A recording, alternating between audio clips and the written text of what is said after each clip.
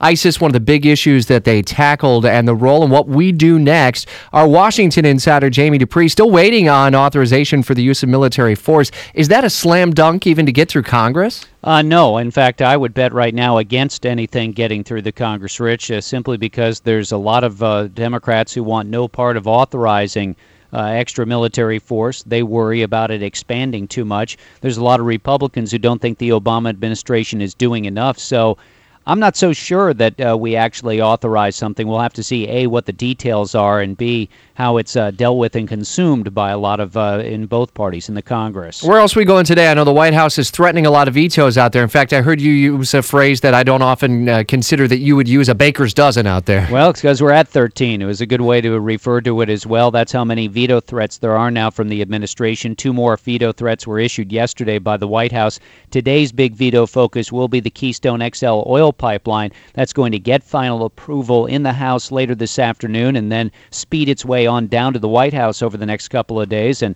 obviously, the administration has made very clear for a number of months if that bill reached the White House, they would veto it. For those asking me today, are there enough votes to override that veto? That answer is no, there are not in either the House or Senate. Speaking of folks asking you, I love getting to ask you a lot of questions every morning. Listeners will have a really good chance to do that a little bit later on this morning. Yeah, instead of one segment at 11 o'clock, we've got the whole hour to take calls and questions and give the latest on what's going on the Herman Cain Show. So a full hour at 11, much more on my blog as well at WOKV.com. You can listen live in the office at WOKV.com. Stream us there. Jamie, thanks. It's 8:26.